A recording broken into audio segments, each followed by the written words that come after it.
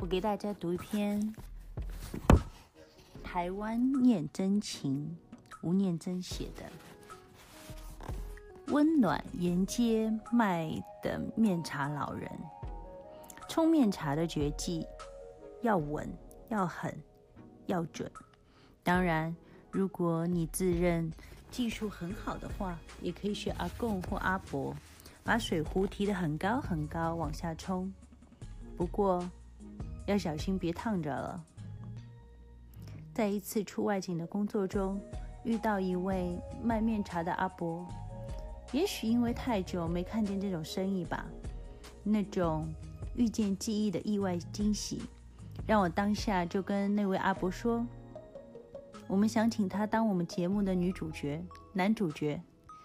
面茶阿公原本有一点害羞，不过经不起我们的死缠烂打，只好答应了。问阿伯住在哪里，阿伯说他不识字，也从来不记地址。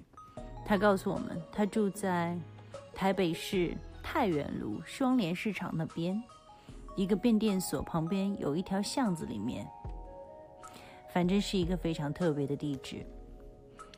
外景当天，地方其实不难找，只是面茶阿伯昨天晚上到凌晨2点多才回来，此刻还睡梦方酣。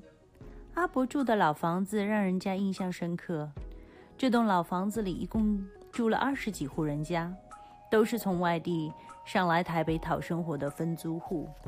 当中除了阿伯之外，还有一位82岁的阿公也在卖面茶。这里房子虽然旧，而且环境也不好，但是大家住久了也有感情，就不会在乎那么多了。也住在这里的美玉阿姨告诉我们，美玉阿姨原本在高雄做房屋翻修生意，但是一个女人家在都是男人的商场里做生意着实不容易，而且常常被人家骗。美玉阿姨一气之下干脆收手，把所有东西卖掉，买下一间房子，然后上来台北另谋生路。她看报纸找工作，看到理容院在找人洗毛巾，于是阿姨就去做了。从那时候1个月7000块开始做到现在28000。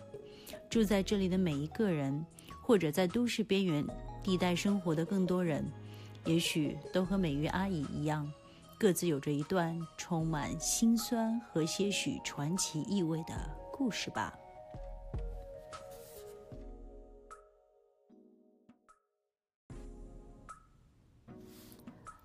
我给大家读一篇台湾念真情，吴念真写的温暖沿街卖的面茶老人。冲面茶的绝技要稳，要狠，要准。当然，如果你自认技术很好的话，也可以学阿公或阿伯，把水壶提得很高很高往下冲。不过要小心别烫着了。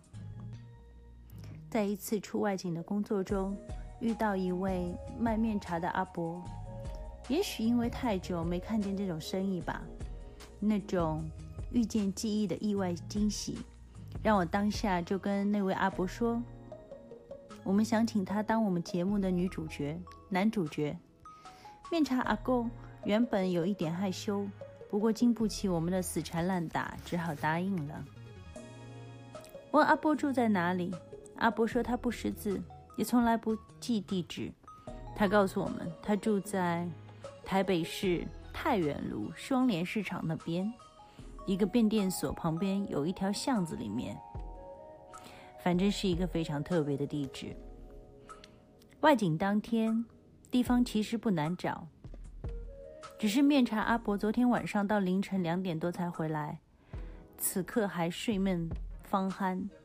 阿伯住的老房子让人家印象深刻，这栋老房子里一共住了20几户人家，都是从外地上来台北讨生活的分租户。当中除了阿伯之外，还有一位82岁的阿公也在卖面茶。这里房子虽然旧，而且环境也不好，但是大家住久了也有感情，就不会在乎那么多了。也住在这里的美玉阿姨告诉我们，美玉阿姨原本在高雄做房屋翻修生意，但是一个女人家在都是男人的商场里做生意着实不容易，而且常常被人家骗。美玉阿姨一气之下干脆收手，把所有东西卖掉，买下一间房子，然后上来台北另谋生路。